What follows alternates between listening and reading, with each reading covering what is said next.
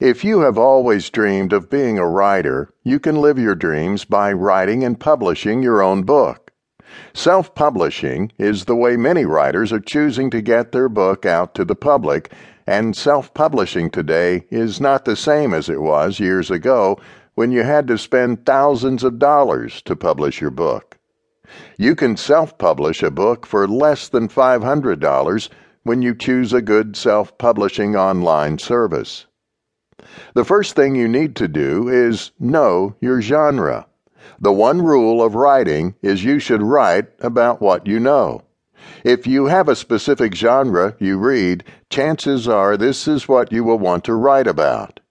Take a look at your interests and the type of books you read before you decide on your genre. Your book should never just be about making money. It should be about something for which you have a passion. There are many different genres available in both fiction and nonfiction. Before you start your book, have a plan of what it will be about and the genre it will fill. You need to have a specific genre when you are writing a book so you will be able to market it properly. Some books will cross genre lines, such as paranormal and romance. Some books will fit neatly into a specific genre.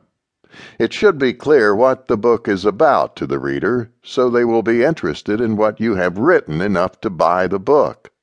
Most readers have types of books they like to read and tend to stick with one or two genres. If you are writing a nonfiction book, there are also genres.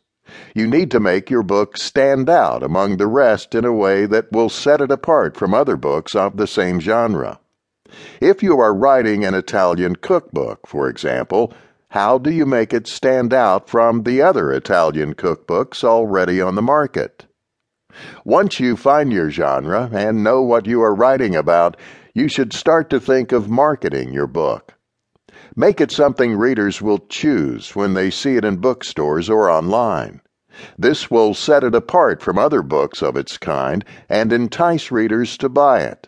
Many authors are finding they can make a career out of self-publishing their books and marketing them to the right audience. After you have figured out what you are going to write about and what will make your book stand out among others, you can then start to outline your book. You should write down a synopsis of the book and the point you are trying to make. Good books carry a message. Make sure your book has a message to the readers they can take away from the book at the end.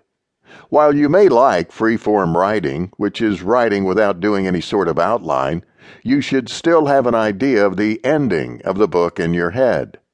When you are writing fiction, characters tend to come to life as you write. Your ending may change as you rewrite. It is important to be flexible. The way you write depends on the type of person you are. If you prefer to have everything ironed out for your book, then you should do an outline that will tell you where you are going. This is like having a road map on a car trip. There are some people, however, who do not want to use a road map on a trip. They just want to go. If this sounds like you, then just start writing and the ideas will start flowing in you. You can rework characters and plots as you move on in your book.